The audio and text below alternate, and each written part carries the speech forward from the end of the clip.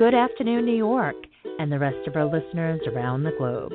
My name is June Stoyer, and I'm the host of the Organic View Radio Show. Our podcast is available on iTunes, Zune, and you can also visit our website at www.theorganicview.com. If you'd like to be on the show or would like to find out about sponsorship opportunities, please contact us at questions@theorganicview.com. Today's show is sponsored by Eden Foods, the most trusted name in certified organic clean food.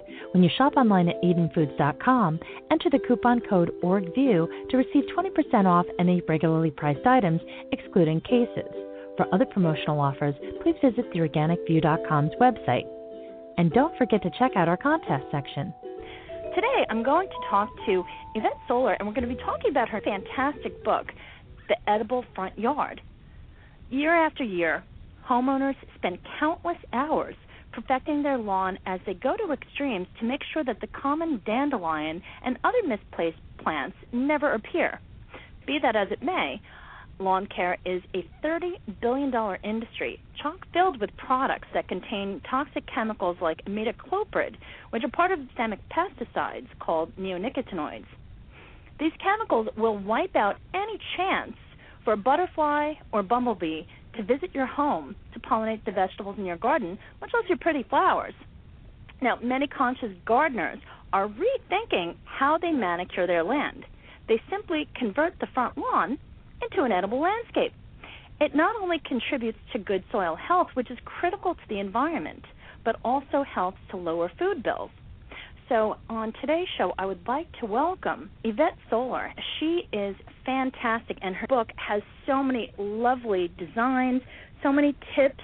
It's chock-filled with beautiful pictures and information on how you can convert your front lawn into an edible garden. So I would like to welcome to the show Yvette Solar. Good afternoon, Yvette. Hi, June. Thank you so much for having me on this afternoon. It's really exciting. Oh, it's always great to talk to people such as yourself who really understand what it's about in regards to getting people to reconnect with how their food is grown. And I must say, in addition to your picture, I love your signature style with tomatoes hanging from your ear. That's gorgeous. I have to mention one particular thing that I really enjoyed. You mentioned my favorite fruit of all, the fig. And figs in my family, when you present someone with a gift of figs, it's as though you gave them gold. And it's interesting how many of my friends that are first and second generation Italian-American have fig trees in the front of the house. They're not only beautiful, but you know something, when you have people that are coming over to visit and you have figs on the trees, it's always the center of attention. Oh, absolutely. I mean, the fig is one of the trees, again, that I consider such an amazing specimen. It's such an amazing anchor for an ornamental edible garden because everything about it, the leaves are so, they've got such a beautiful shape, a lovely texture, this gorgeous color of green. And then the fig itself, these lovely juicy globes of purple or green. I mean, what could be more ornamental? And the deliciousness of the fruit itself, it just makes it a no-brainer for me. Of course we want a fig. Of course we want a fig tree in our front yard. I actually have a gooseberry bush that I planted. It wasn't done on purpose. It was just kind of by happenstance. I bought it, and then, like many of my plants, unfortunately, me in a nursery or garden center sometimes is not a good idea because I tend to want to buy everything. And exactly. You're just like me, birds of a feather. Like so many people that are listening today. And I purchased this gooseberry bush, and I actually bought it for myself as a birthday present. Some people like to buy themselves all sorts of different things. I buy a plant. It doesn't matter what it is, whether it's a flower, a succulent. It doesn't matter what it is. This particular year, I decided that I wanted a gooseberry bush. So I bought a gooseberry bush. I think I paid something like $35 for it. And it was in the pot, and I never bothered to plant it. I just left it in the pot, and I just kept watering it as is because I know that they can be invasive, and I was very cautious about that. And I'm glad that I didn't plant it because, lo and behold, even in the pot, I mean, it just started taking over everything. What was interesting is the berries, when it produced fruit, my mail carrier actually said, "What kind of berries are those?" And it was just fascinating. And the same thing with other people that would come to visit. They would see the berries and they would say, wow, what is that? And it's always great to share things that you find intriguing in nature with other people, and it's almost like a way that you can pass on that information and knowledge. One of my friends actually purchased a jar of homemade gooseberry jam just because she wanted to try it. So, this is the thing that I find so incredible about gardening in your front yard is that people, not just the people who are invited into your house, but the people who walk by your house get activated by seeing food being grown. I mean, in some places, people have never seen certain fruits. People have never seen certain vegetables, especially if kids are walking by. I live near a high school, a combination sort of like, middle school, high school, and I realize that some kids have never seen anything growing actually on the plant that it comes from. They just think it comes from a grocery store. So it's an amazing educational opportunity as well, and people get really excited about it. People start asking questions. It's really thrilling to me when that happens. It's so cool that you have that exact same experience. Well, what I appreciated the most about your book is that you took the time to not only give the information but different designs, and you have quite an eye for design, and especially here in New York where everybody's kind of keeping up with the Joneses, you go to some of these society meetings where people just could rattle off the botanical nomenclature about any given plant and tell you all sorts of information. When they see something that is different and completely foreign to anything that they could have possibly dreamed of, it becomes quite the topic. And right. It's kind of one of the little intrigues, I guess, that people who are really into gardening can appreciate, because when you see something that you really like, it's like you can't help but talk about it. I mean, if you see something, and people still talk about it for years and years and years. I remember there was one gentleman that apparently has a little miniature railroad system that he created in his garden, and it's still the talk of the society today. And so whenever I meet somebody that has that type of creative vision that can do all sorts of things, and not just make it where it's pretty landscape that increases the value of the property, but something that's functional, something that can appeal to the young and the old, and especially children. Children, I find that when you bring them to a particular area where you have an assortment of different types of plants, whether they have texture or they have fragrance or just something, kids retain that information. And let's face it, at this particular point, we need to encourage kids to really reconnect with nature, really reconnect with how their food is produced. And I think the best way is from what you've demonstrated so nicely in your book, The Edible Front Yard, by creating different areas, if not the whole entire front yard, and turn it into something that they can really connect to directly. I'm so glad you mentioned that, because I believe that, that we should all actually look at our gardens through the eyes of a child, because gardening is a magical endeavor. I mean, look at what happens. We plant a seed, and we put water on it, the sun shines on it, and it turns into something else entirely.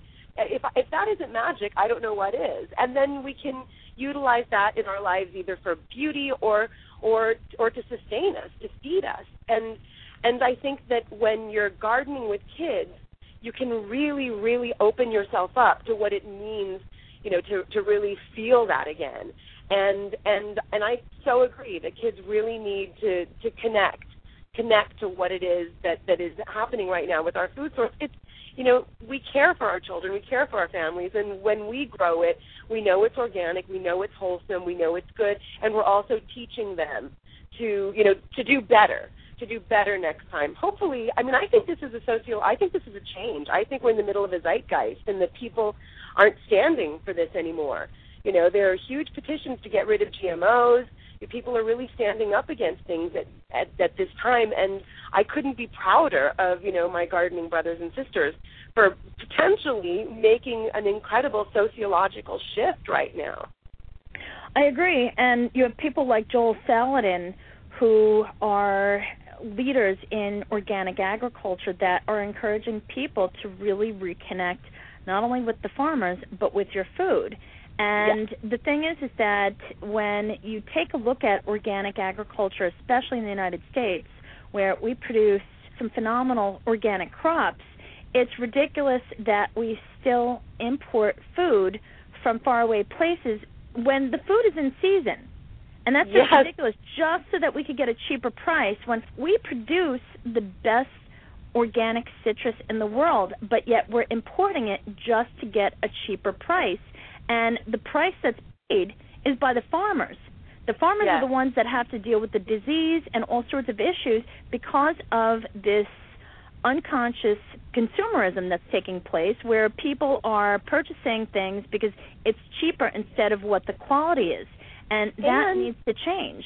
Absolutely, and what their actual need is. Because I see people who, buy so much more than what they actually use. When we're growing it ourselves, I go out and I pick my lemon and I use one lemon rather than going to the store buying 5 lemons and not being able to use 3 of them, and then 3 go to waste.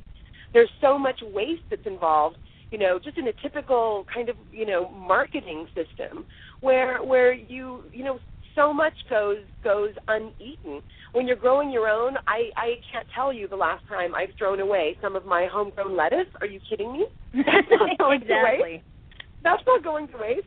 Not only is it nourishing me, but it's also, being utilized as a beautiful ornamental plant in my garden. So it's either, like, if I'm not eating it and leaving it in the garden, it's going to blossom, it's going to send up its seeds and make, many more volunteers for next year. And that's a very important point because, many people tend to forget that when some of these plants flower, like carrots, for example, carrots produce very beautiful flowers. The same thing with turnip greens.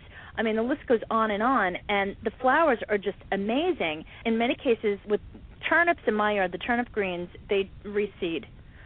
They're self-sowing, they reseed, they come up every year. They're a little bit all over the place at this point. They're edible. They also are beautiful to look at, and they attract the pollinators. For that, I'm very grateful. I'm glad that you brought up lettuce because lettuce, I think that's very smart. You should only pick what you need. I mean, to pick beyond that is really wasteful. Plus, that's the whole benefit of having your own lettuce, to pick it when it's fresh. And, I mean, you walk out the door, you pick it, you rinse it off, you eat it. I mean, it doesn't get better than that.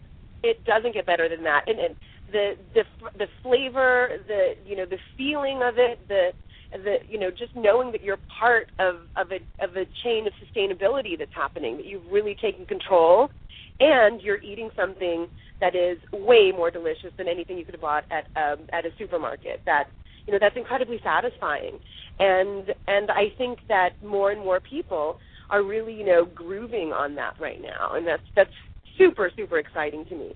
Because, I mean, right now, I think one of the issues about my book, is that a lot of people, they do want to keep up with the Joneses, and they do want their front yards to be beautiful. And I wanted people to know that they can integrate food into that really sunny place. Wherever a lawn can grow, food can grow. Minimize the lawn, maximize the food. The food can be just as beautiful as an ornamental, or as any annual or perennial, any other ornamental, and you're firing off on all cylinders when you do that.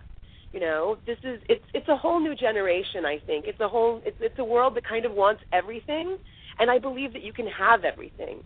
You can have that when you're gardening and thinking in this particular way, thinking the edible ornamental way, I think. It's interesting. I had a colleague that kind of ran out of room in the back, and they bought too many seedlings. So they decided to plant it in the front of the house.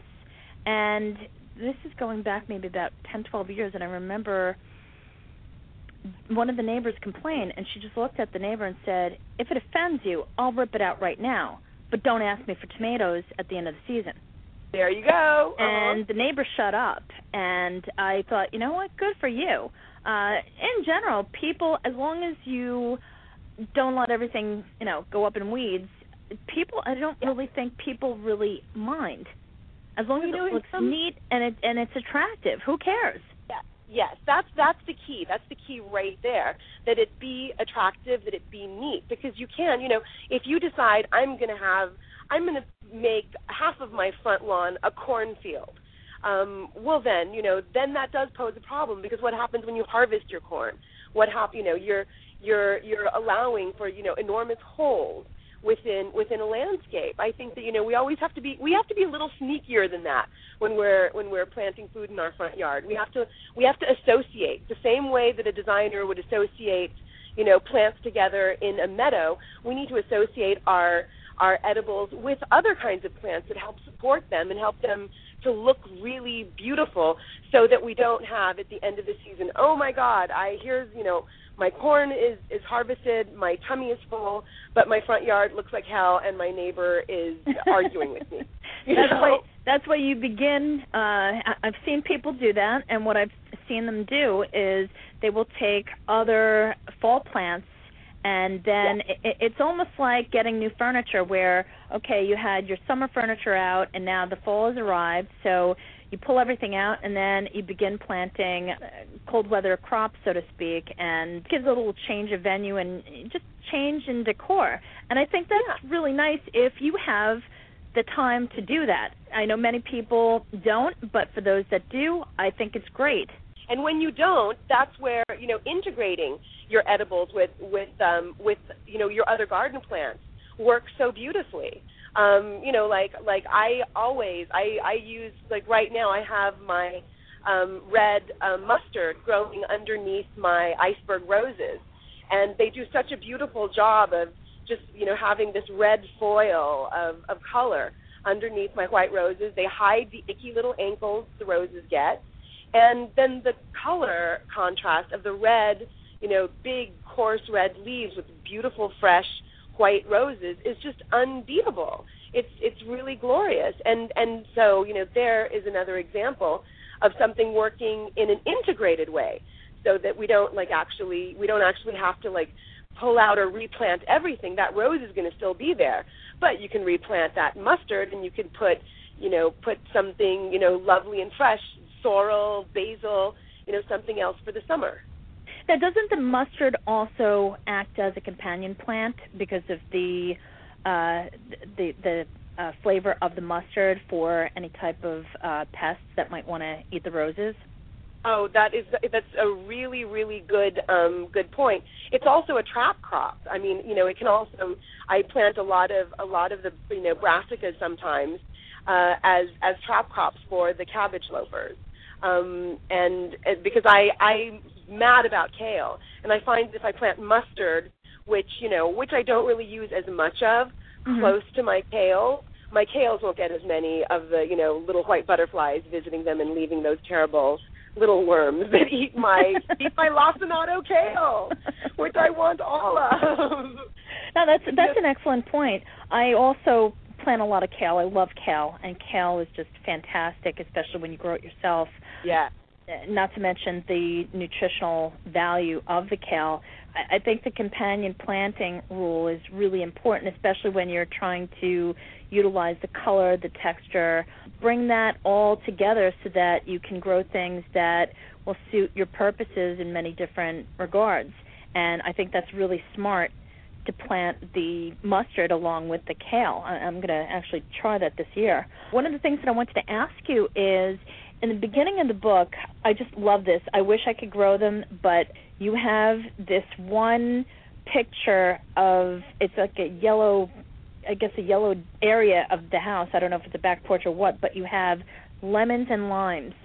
And I just am so in love with this picture. I don't know where it was taken, but I just love this whole concept. It's just a stunning picture of lemons and limes, and I've always wanted to have my own citrus, but unfortunately in the Northeast it's just too cold. Right. That is I have to say it's a stunning home. It belongs to an artist. Her name is Pei White, and that beautiful yellow front wall where their black front door is was the perfect place for this citrus allée. And it just showed how, just by taking a little cue from the architecture, by planting a beautiful row yellow Eureka lemons that echoed the color of the wall, all of a sudden you're like a designer. This isn't just, just put a lemon tree here. All of a sudden it's a beautiful, lovely moment. And that's the kind of thinking I like to encourage. And I agree with you. That's one of my favorite moments in the book. I think it's so simple and so elegant. And I know that citrus is very hard to grow for people, but that same idea can be achieved, with potted citrus, maybe a different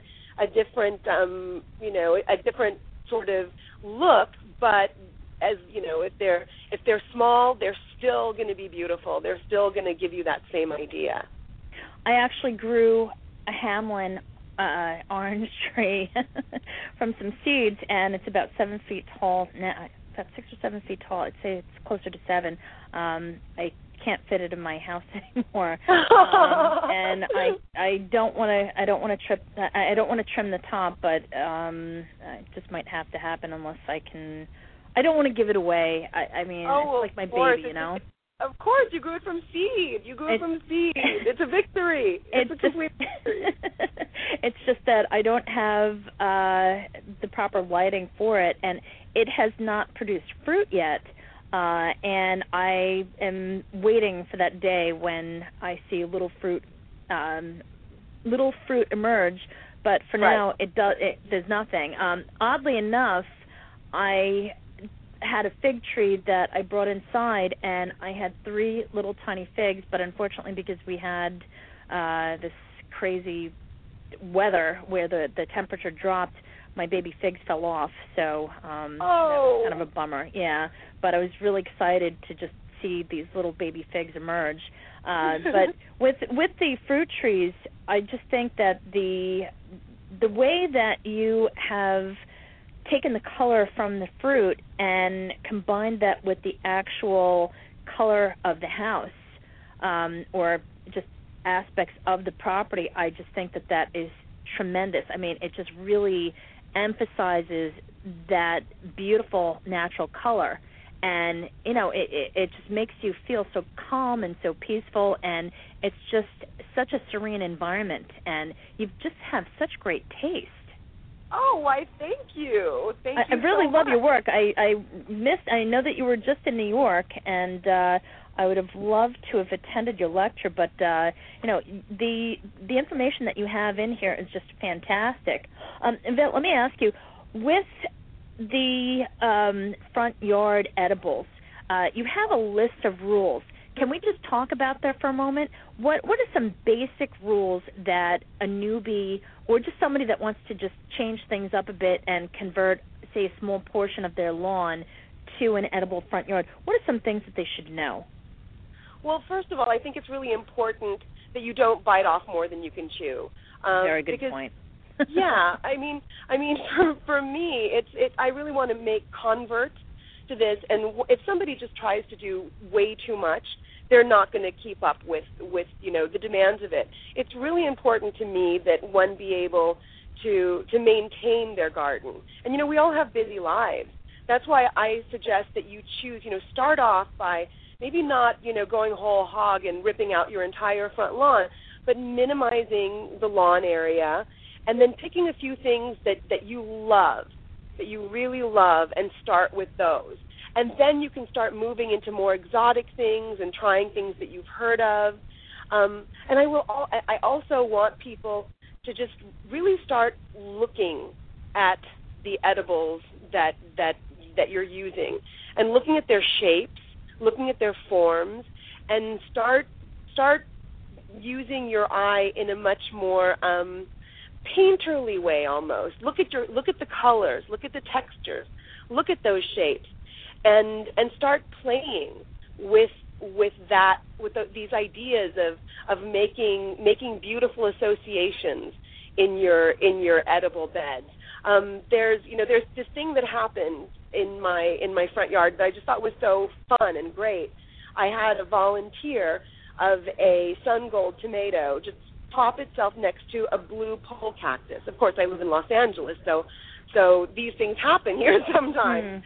I plant my cactus in my front yard, and this beautiful yellow tomato, started crawling with the cactus, using it as a trellis, and I really learned an enormous lesson from that because I saw the color, the orange color of the tomato next to the blue color of the cactus with the fresh green leaves climbing up it. It had such interesting textural, colorful, and the contrasted idea was also really, really interesting. So, that one image, that one moment really inspired me, and I hope that people start thinking that way in their own gardens. Just like be playful, be color outside of the lines, think outside the box, and use your imagination. Really, really start playing, because your garden should be your edible garden shouldn't only be to nourish you, but also to not just to nourish your stomach, but to nourish your spirit, because that's what gardening does for us. And so, so I believe that we need to take as much sensual pleasure in the viewing of the garden and in the working of the garden that we do in the harvesting and eating of the garden as well. It's interesting.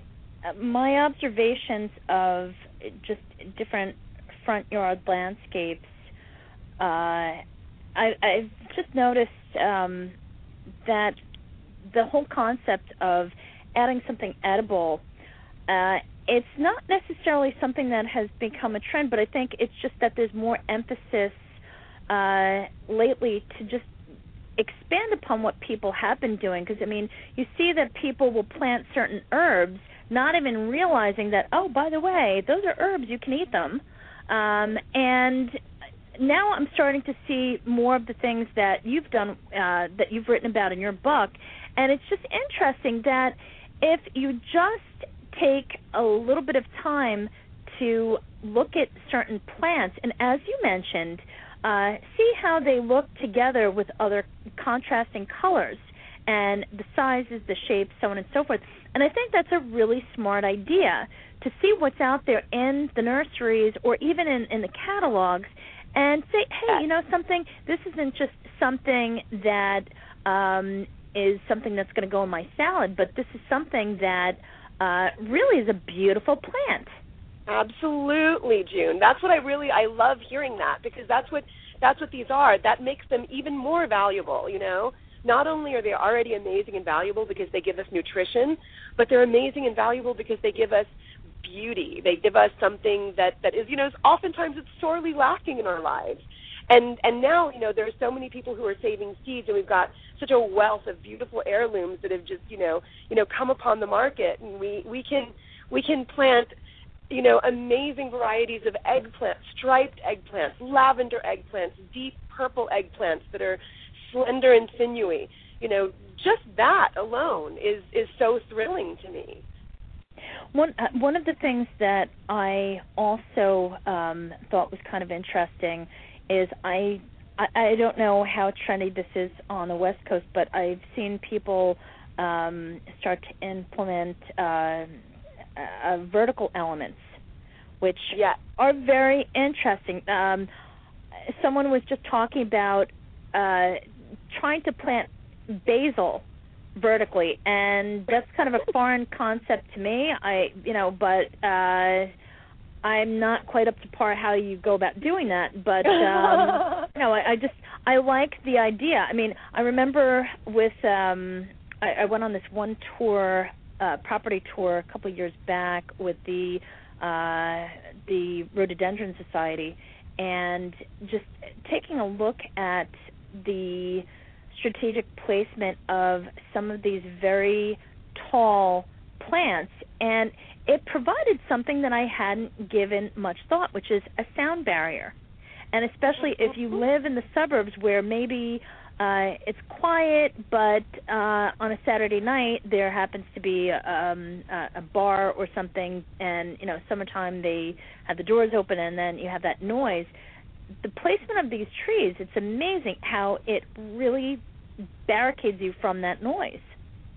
Absolutely. These screening elements are very important, very, very important.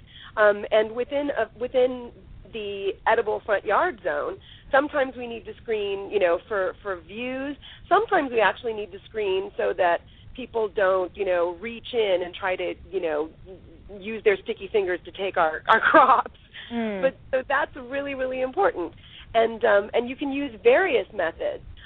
In the book, I have a project of a trifold screen that is movable, but you can, put it out there on the edge of your property, set it back a little bit according to codes, and then grow snap peas on it, or grow your scarlet runner beans on it for the summer. Also, when you said growing basil vertically, one thing that I've seen, which I really enjoy, are people have been doing gutter gardens lately, where they just get bits of gutter and hang them and grow smaller rooted varieties of edibles that way. Lettuces, basils would work. A gutter garden. Can we talk about this? Is something new to me. Oh, they're really fantastic. I've seen them in different places on the internet. There's a blog called Nest in Style that has a fabulous example of a gutter garden on it, and it really is just 6 feet of gutter and some chains, and then you just repeat the gutter maybe four times. So you've got four hanging planters, one stacked right on top of the other, with a few feet in between each gutter, and then you go to town, hang it from a tree, hang it from a wall, and you've got yourself a vertical garden. That's really a very interesting concept, and it's not only great if you have limited space, but I'm sure that if you live in the city, you could actually do that on a fire escape. Absolutely. Isn't that fantastic? And it can also provide a screen to your fire escape. You can do it, do 3 little lengths of it, and suddenly you have some privacy. And isn't that awesome? Well, privacy, I think that's one of the best things that you get from having a vertical garden or just planting trees. It doesn't matter what it is, really, but yes, when you use vertical plants, elements, absolutely. Vertical elements are so important. They give a structure and a stability to a garden. I mean, that's why I really encourage people to use, to really pay attention to their hardscape elements, especially the hardscape elements that they're using as support for their plants. If you a lot of our heirloom tomatoes are indeterminate and they're very rangy. So instead of putting a flimsy tomato cage out there, why not a handsome Tudor or obelisk that really goes with the the style of your home? Or if your home is very contemporary, something totally different, something made out of sometimes rebar makes a really beautiful, handsome, rustic kind of vertical element. Whatever really goes with your architecture is where you should follow within your garden. That's a really, really smart thing to remember, especially that this time of the year, especially here in the Northeast, as well as many areas, people are starting to think about different things that they can do that don't necessarily require you to break the bank, but it's just something that's different, something that will spruce things up a little bit. And, I mean, for the most part, I think that if people just look around what they have, it's amazing when you look through a book such as yours and you take a look at the different ideas that are in here. You substitute things that you may not have available and just look at the idea and appreciate it for what it is. And so many of these things are easily achievable. It's just a matter of just getting a little bit of direction, and the direction. Thank you so much. I'm so glad you point that out. It's inspiration. I really want people to just get inspired and then go off on their own direction and play. I mean, I think that's the most important thing. Now, the next question that I have for you is, this is something that I've just recently incorporated into my landscape. I had a colleague approach me about feng shuiing my house, and at first I was just like, "Excuse me?" And it's just fascinating. I've been to the Brooklyn Botanic Garden a million times. I love the Japanese garden, and I'm kind of embarrassed to say that I never truly appreciated all the different elements and what it really was about. And I am on a mission to plant as many red plants as I can in the front of my house. And I noticed that, you have you happen to have a picture of chard, which is just gorgeous, and just the pictures that you have, especially with these little yellow tomatoes, it's just brilliant. Thank you, my happy volunteers. Thank God for those little yellow tomatoes. They really inspired me that year. They're just gorgeous. They're just so beautiful. And the thing is that I've been trying to think of, okay, well, what plants can I add to the front landscape this year, and what can I plant that has more of a red color? I mean, I don't necessarily want to, just plant a whole bunch of one particular annual, but mix it up a little bit, make it more attractive. Oh, yeah. And you've just completely inspired me, especially with the chard combined with the little yellow tomatoes. I just think that's really charming, and it really adds to the diversity. And not to mention the fact that it's, in my opinion, the front yard is such a great place to grow things, especially when you have people that are visiting, or you just happen to be sitting outside having your morning cup of coffee or whatever, and you look around and it's just inspiring. It is. Because your front yard is a social space in the end. People walk by it, people see it, and in certain communities, we're very disconnected from each other. Oftentimes, it's something as unusual as seeing, a blooming artichoke in somebody's front yard that can get neighbors who've lived next door to each other for years to actually start talking. And to me, that's thrilling. But that's the power of food. Food brings people together over the table and in the garden. And increasingly, in front yards, in community gardens, front stoops, balconies, people are doing this everywhere now, and it's really, it's a wonderful change. It's a wonderful change, and a change. I truly think this is an idea that its time has come. I agree. I think now that there is so much awareness being raised about GMOs, and the fact that the more that we as consumers contribute to the monoculture environment, when you start taking responsibility for your own food and you start looking at what it is that you're growing. I actually had Suzanne Friend from Friendly Aquaponics on recently, and she was talking about that. She was saying that some people complain about the cost of organic food. Well, if you're buying the non-organic non-food, as I like to refer to it as, when you grow food organically, you're basically giving yourself a pay raise.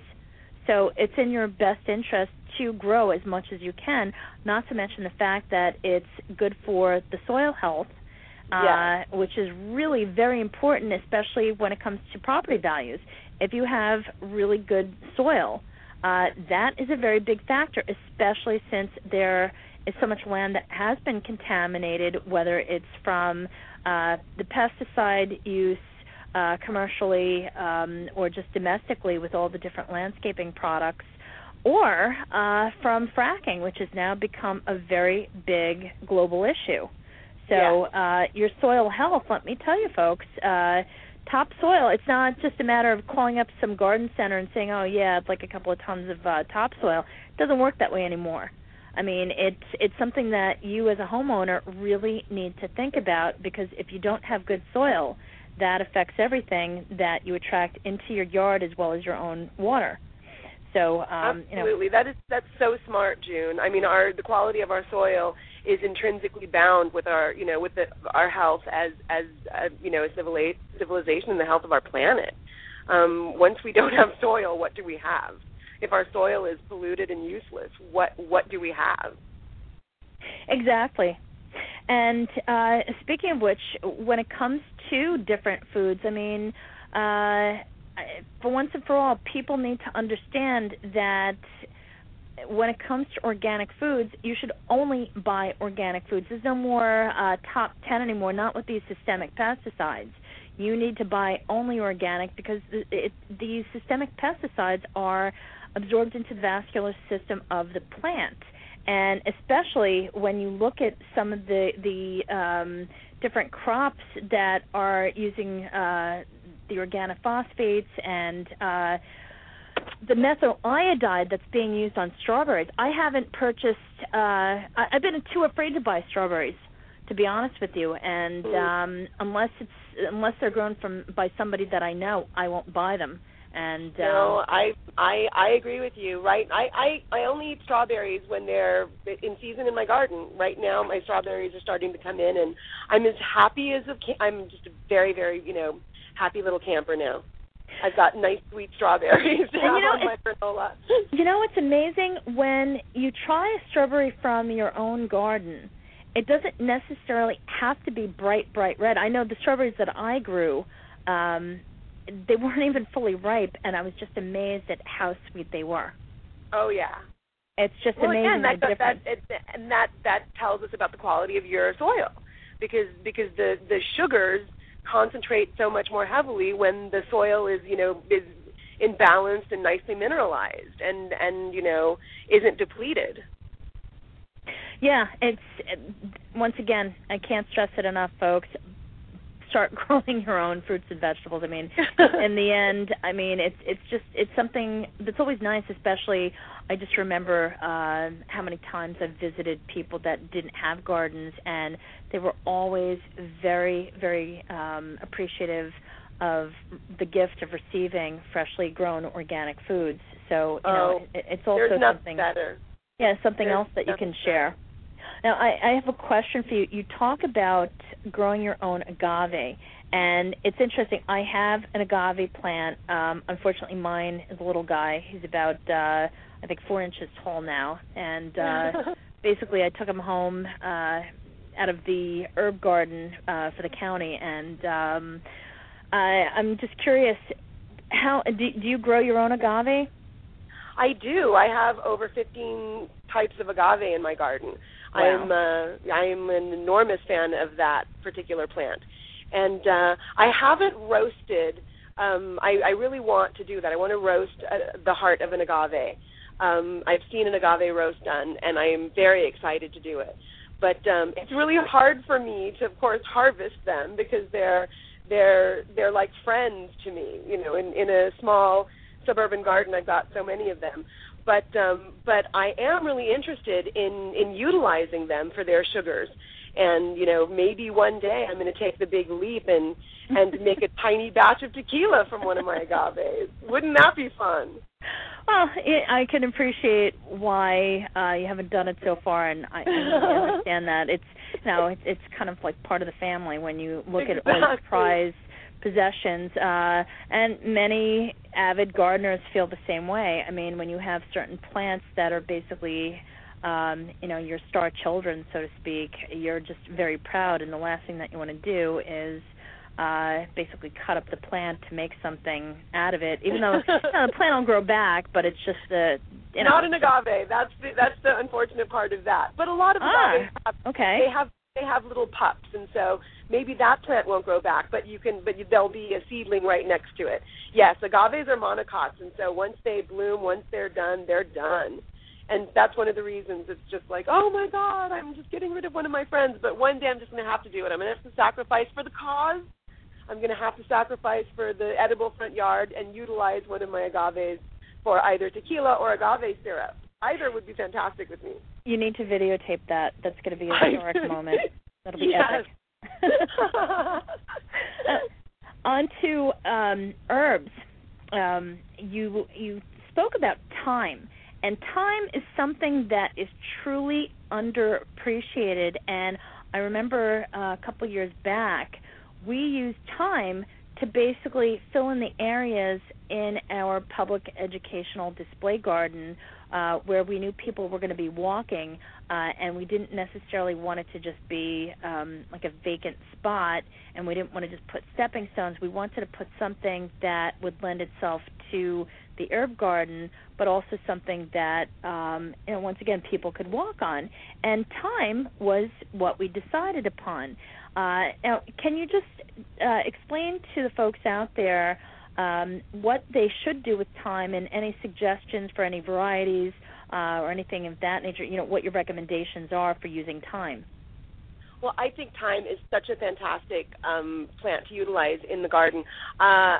All herbs. I like to think of herbs as the gateway drug to edible gardening, because usually when you start as well as tomatoes, but herbs are so easy. And when you think about the value that you get when you plant, let's say, thyme, and you harvest it from your garden rather than paying, $3 for a few sprigs of it at an organic market, and then, that makes itself very evident that you should be planting herbs. Thyme I especially love because it's part of the ground cover layer of the edible garden. And for me, if you don't have a well-knit ground cover layer, you don't have a garden. You have a collection of plants. And so thyme is a very crucial member of this force, this like little army of ground cover plants that we have. And there's so many beautiful varieties. I especially love Thymus citriodora lime. Lime is beautiful. One of the things that people miss about the front lawn is that swath of emerald green. Well, if you use lime thyme, you have that. You can plant a lovely carpet of thyme that gives you that same emerald color that is, that you can actually, it takes light foot traffic, and you can also eat it. It's, how can we even think about lawn when we can use thyme instead? So I think that it's a wonderful lawn replacement. However, again, it doesn't take heavy foot traffic, and then you can also utilize it as a beautiful ornamental element just by planting contrasting varieties of thyme, like the argentatus, the silver thyme, with the lime thyme. And then there's a beautiful, the Thymus aureus, which is a green leaf, tiny green leaf with a little yellow splotch in the middle of it that just gets flecked with gold. And then the classic mother of thyme, you start getting all these different colors and textures, bouncing them together, and you have this low, beautiful Persian carpet effect within your garden, and it's all usable. And then, you cut it back once or twice a year to refresh it, and you've got, you're firing off on all cylinders there. I mean, it's easy, edible, and beautiful. You forgot one thing, Yvette. Tell me. When you walk barefoot on that thyme. Oh, what's better than the smell of that thyme just permeating the whole area as you're walking, and then you go into the house and you're just like, wow, that smells so good.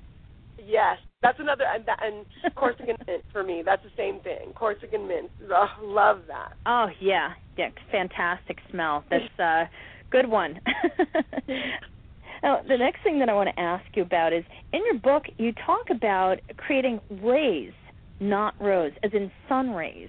And I think that is such a brilliant concept, and I kind of am surprised that I didn't think to do that all these years. And so I'm very grateful for the insight and direction here. Well, that's from my friend Shauna Coronado out of Chicago. She that particular garden was a riff on her garden. And she did this sun ray garden, which I thought was absolutely brilliant. So I asked her, can we use this idea? And she was more than happy to share. And I think that's such a great idea. That again, just a little shift like that. Instead of doing straight rows, start with a center moment, like maybe, like a beautiful planting of artichokes or a citrus tree or an apple tree, and then make your rows radiate out from that. That's just, again, that's a really nice ornamental feature. And one of the other things that I wanted to ask you is when you're creating, when you're designing the landscape, in the butterfly garden that I volunteered for, it was just very interesting. The committee chairwoman, she designed the entire bed. When you look at it from an aerial view, it was actually in the shape of a butterfly, which I thought was quite clever. Oh, that's lovely. Do you have any suggestions for creating these specific types of designs that Now, not many of us can afford helicopters, but for anything that is flying out there that can see it, I just think that it's tremendous. Do you have any recommendations for creating these plans? Well, I think it's for people who live like maybe on second stories or have balconies that overlook. It's a really lovely additional feature to be able to look down on a pattern and also walking through a pattern. I really love geometrics, and one thing that is really fantastic about edible gardening, like we often need to utilize the idea of raised beds, and so what one can do is use a lot, create like one bed for each crop, and then you can have like this lovely geometrical form of just like little squares that can be so beautiful when looked at from above. If you're just planting one kind of crop in each square, then it becomes color blocking, almost like a painting, like an abstract painting, and bounded by these beautiful, raised edges of wood, and then you can put in between it, a lovely substrate, like a path of gravel or again thyme or wood chips, something that just gives you a distinctly different color than anything that's in those particular raised beds. That, to me, I would love to do that. If I had a second story, I would do that in a heartbeat. I think it's utilitarian and also incredibly beautiful and modern. Thank you. Now, my next question deals with reusing and repurposing materials. I just love the fact that you are so aware of the fact that there's no reason to waste anything, and something that you might have used for one purpose, you can repurpose it in another situation where you're trying to achieve a different result. Do you have any tips as far as what people could do or should do when they're trying to repurpose different materials? Well, I think that you should make sure that what you're doing is for an actual purpose. To me, it's very important to be specific in your landscape and not just use something, because it's on hand. If it doesn't fit in with your idea, it's never going to make you happy. If you have used bricks, better to donate them to a friend who can really, really utilize that and maybe share something else. I also think you need to really plan well. Make sure that what you're doing is again something that integrates into a larger whole rather than just like a piecemeal project. Oftentimes people don't think about the larger aspects of their garden when they're doing these small projects, and they come up with something that's maybe a little hit and miss. So to me, it's very important when you're repurposing things to understand that these go into a larger context and to be aware of that larger context. That's why you kind of have to really, really play designer and think through things before you start so that you're happy with your repurposing, so that it doesn't, because I think that it's really important that even though you've reused, recycled, and repurposed, that it still looks amazing, fresh, and very dialed in.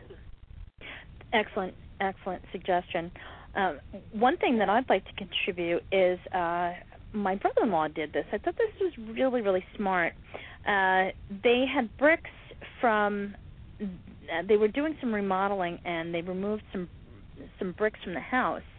And instead of discarding the bricks, what they did was they built a barbecue pit from it.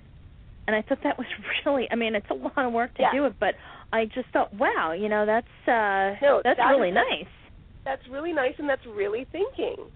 That's really thinking. That what better thing than to have like something that you can utilize, like a barbecue pit, from something that was just a pile of old bricks. That's fantastic. And I actually had the pleasure of swapping resources with someone through freecycle.org, and they needed pine needles, and I needed bricks. And it was funny. We both posted ads for things that we were looking to give away, and I had a whole bunch of things. And he had said to me, I posted something else, and he had said, by any chance, do you have any pine needles? And I said, oh, boy, do I. So he dropped off all these bricks that I used in my garden, and I was very, very appreciative of that. And I gave him a whole bunch of pine needles. I'm not too sure what he needed them for, but I was more than happy to get them ready for him to pick up. And, that's what it's about, exchanging things with other people, especially if it's something that you don't necessarily want to go to the landfill. Absolutely. If you can have someone else use it, I think that is really a smart thing to do. It's so important. I try to make use of everything that is in a client's property. If we're going to take out a patio, I want to utilize what that hardscape was and redo it in some way. It's very important to me. It's a way of thinking that I think we all need to approach in the design industry. We have to make sure that we're not part of this problem of just creating more and more waste, more and more trash. It's very important to use. It's very important, and especially with plants. One last thing that I'd like to just contribute is that it's amazing when you put something out there where you have plants that you don't necessarily want to just compost and somebody else could use them. If you reach out to people on sites like FreeCycle, or even if you just contact some of the garden clubs and say, hey, something, I have a whole bunch of, whatever they may be, does anybody want them? It's amazing that people will come and they'll even pick them up.